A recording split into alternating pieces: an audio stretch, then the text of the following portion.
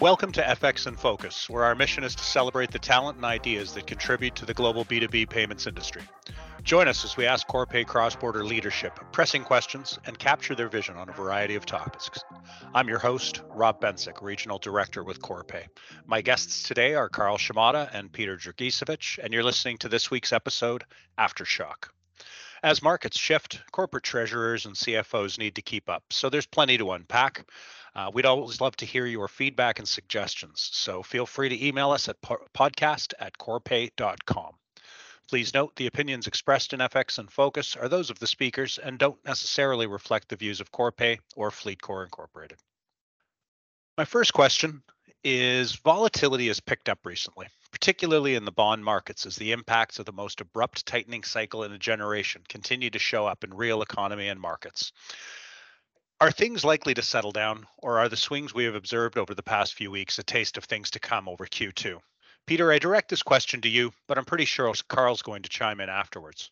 Yeah, sure. Thanks. It really is a very interesting time. I do expect to see further bouts of volatility across markets over Q2 and into Q3. As Warren Buffett kind of famously said, only when the tide goes out do you discover who's been swimming naked. And the global shift up in rates is that tide. So historically, rate hiking cycles by the US Fed, especially ones that move settings into restrictive territory. So that's when interest rates are above, well above the neutral level as they are now, have a long history of exposing the excesses that have built up in different parts of the system. So the recent flare up in the banks is probably just the first example of that. And then, there's a lot of concerns coming through around commercial property as well. So it would really be unrealistic to think that the most abrupt tightening cycle we've seen in several decades, which followed one of the most accommodative periods in history that propelled asset prices higher and encouraged a lot of risk taking, wouldn't generate an extended period of market turbulence.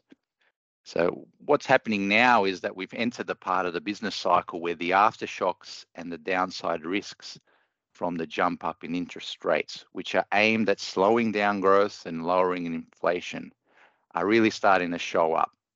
And these are, unfortunately, the casualties from the central bank war on inflation. So we'd expect to see more of those. And I do think that we are in a more difficult period for the global economy and environment. Growth is going to slow further as interest rate rises constrain consumer spending and business investment, and unemployment will start to lift. Yet inflation will still be uncomfortably high for quite some time, I think. And importantly for markets, the reaction function of central banks has changed. So central banks continue to have a laser-like focus on avoiding the inflation mistakes of the 1970s. And that means that the economic pain threshold is a lot higher than what people became used to after the GFC, when low inflation allowed the central banks to kind of swoop in at the first sign of economic trouble and provide support. So I think the market's current thoughts that policy settings could quickly be eased, later this year, particularly in places like the US, is a bit misplaced. And this is all kind of a recipe for further market volatility over the next few months, I think. Brilliantly put. That's the key point right there. If central banks really are willing to inflict pain on financial markets as they fight to bring down inflation in the real economy, investors and traders and even market analysts could be dealing with a situation that they're really completely unprepared for, that they don't have a playbook for. This is a very, very different dynamic than the one that prevailed for really the last couple of decades. And that is what we're seeing happen in reality. A lot of the turbulence that is currently roiling markets comes down to the tension between what investors think central banks will do and what the central banks themselves are saying that they will do. So far, markets have repeatedly gotten it wrong. They're assuming, I guess, over and over that tightening cycles are at an end, and they keep betting that rate cuts are going to come sooner than later. And that keeps sort of getting unwound as policymakers kind of keep wrong-footing them by hiking more than expected and maintaining hawkish language. And if Peter and I are right, policymakers in the big economies might stick to their guns for longer than markets currently expect. And that might mean that asset prices are vulnerable, that interest rate differentials could shift quite dramatically, and that currencies are likely to experience more volatility. And that's really important to emphasize because realized volatility in currency markets has been relatively tame through all of that turbulence in fixed income markets over the last 3 quarters. And so, we think that this is going to change in the coming months as global fundamentals begin heading in different directions. So, fixed income markets might stabilize a bit, but at the same time, we might see a lot more movement in currency markets. And that's something that we certainly all have to buckle our seatbelts for. With all this being said, how do you see this backdrop of slowing growth, rising recession risks, combined with high inflation feeding through to the major currencies like the big dollar, the euro, et cetera, over the next couple of months? What are your thoughts on that? So the current market consensus suggests that the euro should outperform the dollar in the quarter ahead. Really as European policymakers keep hiking, in contrast with their American counterparts who are expected to pause and then even begin setting the stage for rate cuts. Traders see the ECB hiking several more times before holding the line for a prolonged period, while the Fed is seen delivering at least 2 cuts in the back half of the year. So the dollar is widely expected to soften on worsening rate differentials and a relative improvement in economies outside of the US. Now, I think from our perspective, on the face of it, we do think that the case for euro strength is quite persuasive. The common currency hit undervalued levels during last year's war-related energy shock, and clearly some mean reversion would be well justified. But we also think that the monetary divergence theme is a bit overplayed. U.S. inflation could remain sticky for longer than expected, even as prices decelerate more quickly in Europe. So, that might help to bring interest rate differentials into closer alignment. And at the same time, we think that the dollar could remain a rock in the sea of troubles, with energy independence, strong consumer balance sheets, and a world-beating technology sector helping to insulate the U.S. against a global economic slowdown, while also helping to sustain safe haven flows. We think that the Federal Reserve will do what policymakers have said that they will do. They might deliver one more hike and then hold rates right through into 2024. So that's really going against that sort of current market consensus. Bottom line, we do expect some modest dollar weakness, but we don't think it'll go as far as market participants seem to think here. Yeah, fair enough. And I agree with you. I think the Fed's definitely in line for one more hike. I think it's just people hoping that they'll slow down on the rate hikes. Peter, what do you think about the Australian dollar in Asia? China's economy's reopened. Is that going to provide an offset to the unfolding step down in global growth? Yeah, well, the world economy is facing a very tough outlook, but it isn't all one way. So China's shift away from COVID zero and its reopening is working in the opposite direction. While it won't be a perfect offset, it should help cushion some of the blow from higher interest rates, particularly across parts of Asia. But it could be very sector and industry specific. This is why China's kind of reawakening isn't as straightforward when it comes to the Aussie dollar as some people kind of think. As was the case in Western economies when they emerged from lockdowns, spending on services, so things like travel, entertainment, should be the strongest part of China's economic recovery over the next year. Australia and other parts of Asia like Hong Kong, Thailand, Singapore, they typically get a benefit from outbound Chinese tourists. So that's kind of a positive impulse. But for Australia at the same time, China's really been becoming more focused on its labor intensive consumption growth. And it's tilting away from doing the usual kind of commodity intensive infrastructure spending. That was the key message from the 2023 kind of growth and policy targets they unveiled at the recent National People's Congress. So more generally, we think that the Aussie dollar is facing a bit of an uphill battle over the next few months, and that's on several fronts. And we do think that the Aussie dollar will continue to be a relative underperformer, so against currencies like the euro, the yen, etc. So, fundamentally, the impacts from the very fast and large global tightening cycle, as we said before, should continue to kind of manifest over the next quarter or two. And heightened volatility and slower global growth hasn't historically been a great environment for cyclical currencies like the Aussie. It tends to favor those, non-cyclical currencies or less cyclical currencies like the US dollar, euro, and the yen. And added to that, we do believe that the diverging policy trends and expectations should keep the Aussie dollar on the back foot as well. Central banks like the Bank of England, the ECB, continue to flag that they've got more work to do. As we've gone through, we think the Fed's got a little bit more to do, and the pricing for rate cuts later this year is a little bit mispriced. And also in Japan, we think that the Bank of Japan's about to embark on its kind of policy normalization path. And you have to contrast that with the RBA. So earlier this week, the RBA kind of paused its rate hiking cycle. This comes after 10 straight meetings where they raised rates. It's the most aggressive RBA tightening cycle since the 1980s. And while the RBA has left the door a bit ajar to doing more, its forward guidance has really been softened up, and further moves are very conditional on the data. It's really up to the data to justify further moves. And on this basis, we kind of think that the bar for the RBA to actually do more is quite high. In contrast to many other central banks, the RBA is openly kind of saying that it wants to try and navigate and achieve a soft landing.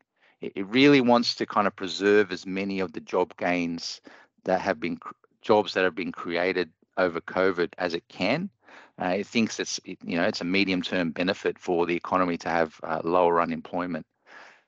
So, in our perspective, given that kind of bias from the RBA, the fact that inflation locally looks like it's turning down and with growth set to slow, we actually think the RBA is kind of at the end of its tightening cycle.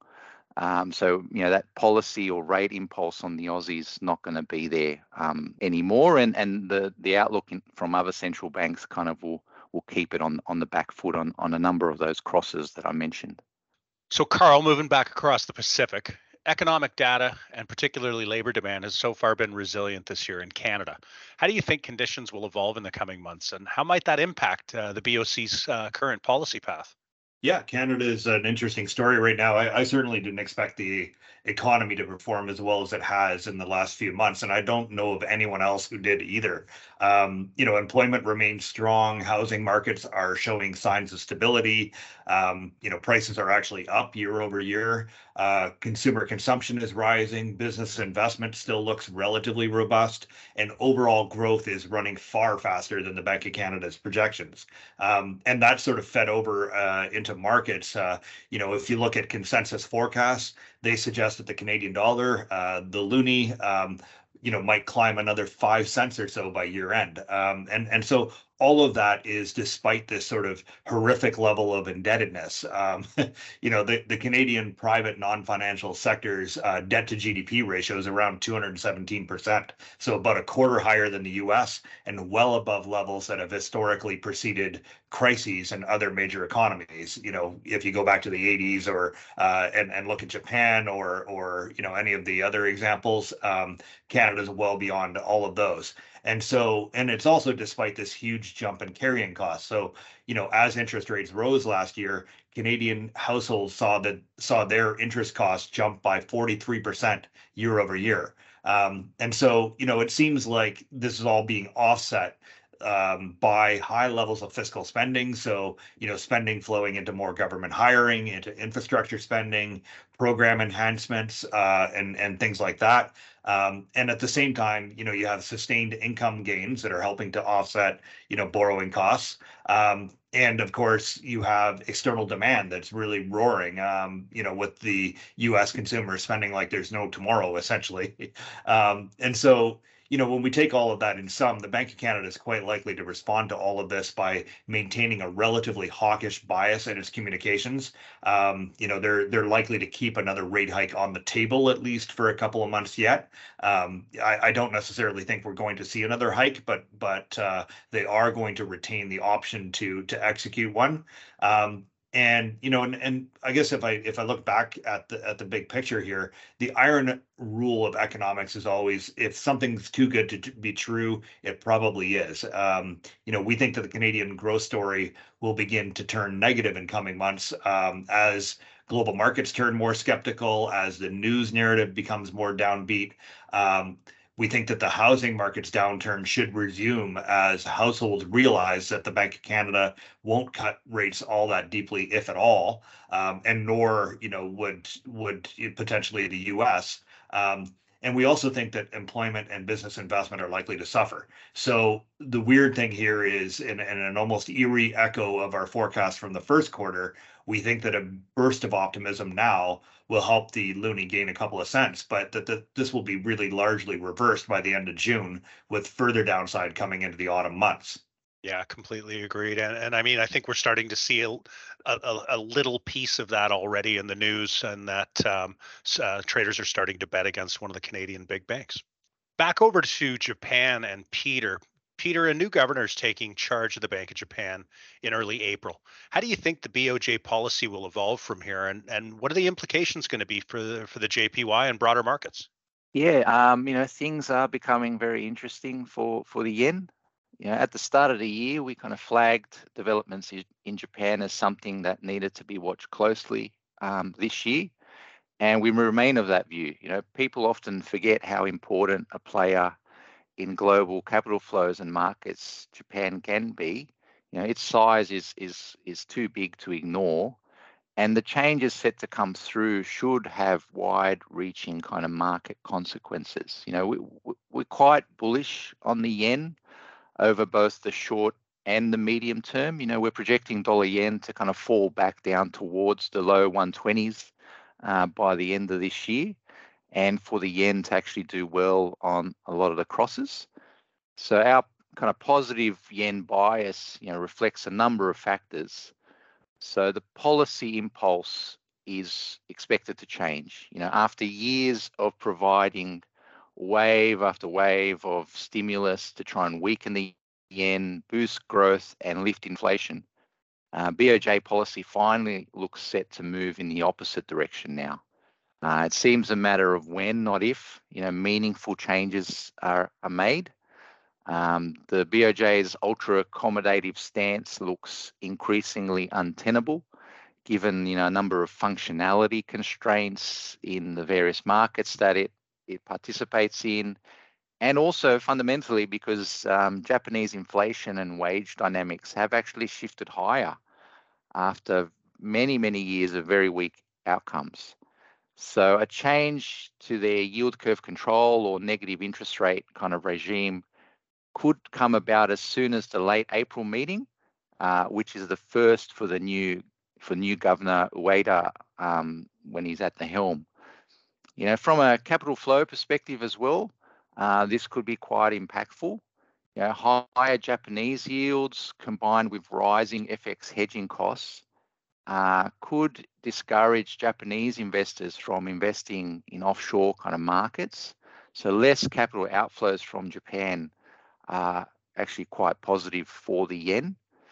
And similarly, Japan's trade and balance of payments positions, which were historically have been sources of yen strength, have actually started to turn around. So in 2022, one of the big drivers of why the yen was so weak was that we had a big spike in energy prices, and it saw Japan's kind of trade balance swing to a very large and unusual deficit. Likewise, there was a big deterioration in Japan's terms of trade, And these both kind of were drags on the yen, but now these forces have actually started to reverse course. So, it should be a net positive for the yen.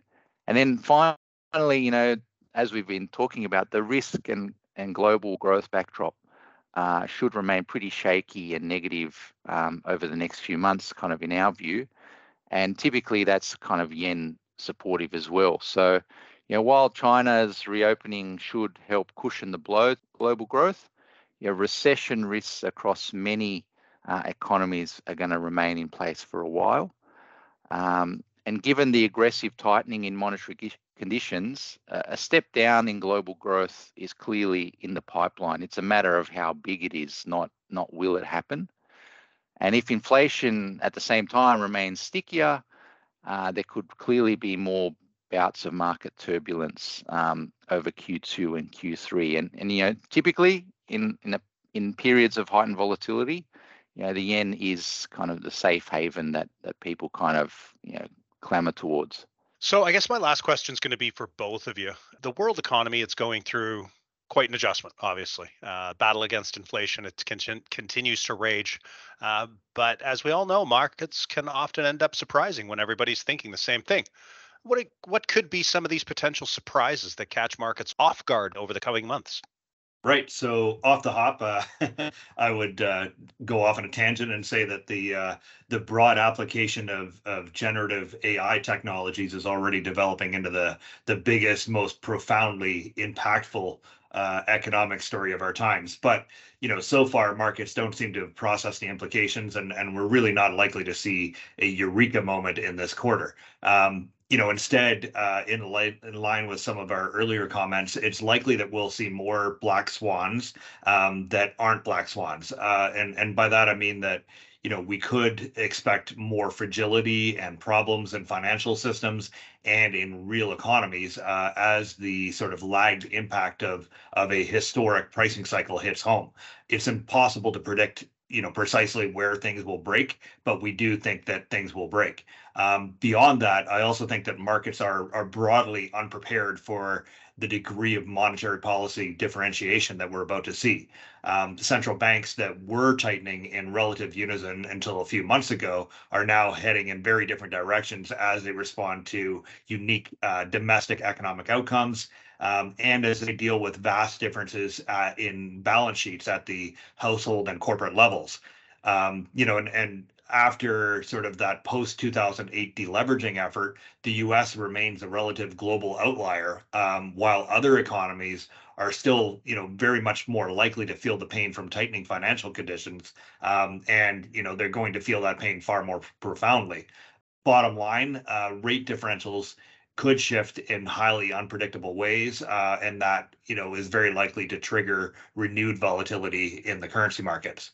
And I'll just add, in terms of the way I'm kind of thinking about potential surprises, one kind of more vanilla macro one that comes to mind is actually kind of a double-edged sword for markets, and it's if growth continues to surprise and remain more resilient than we and most people kind of anticipate.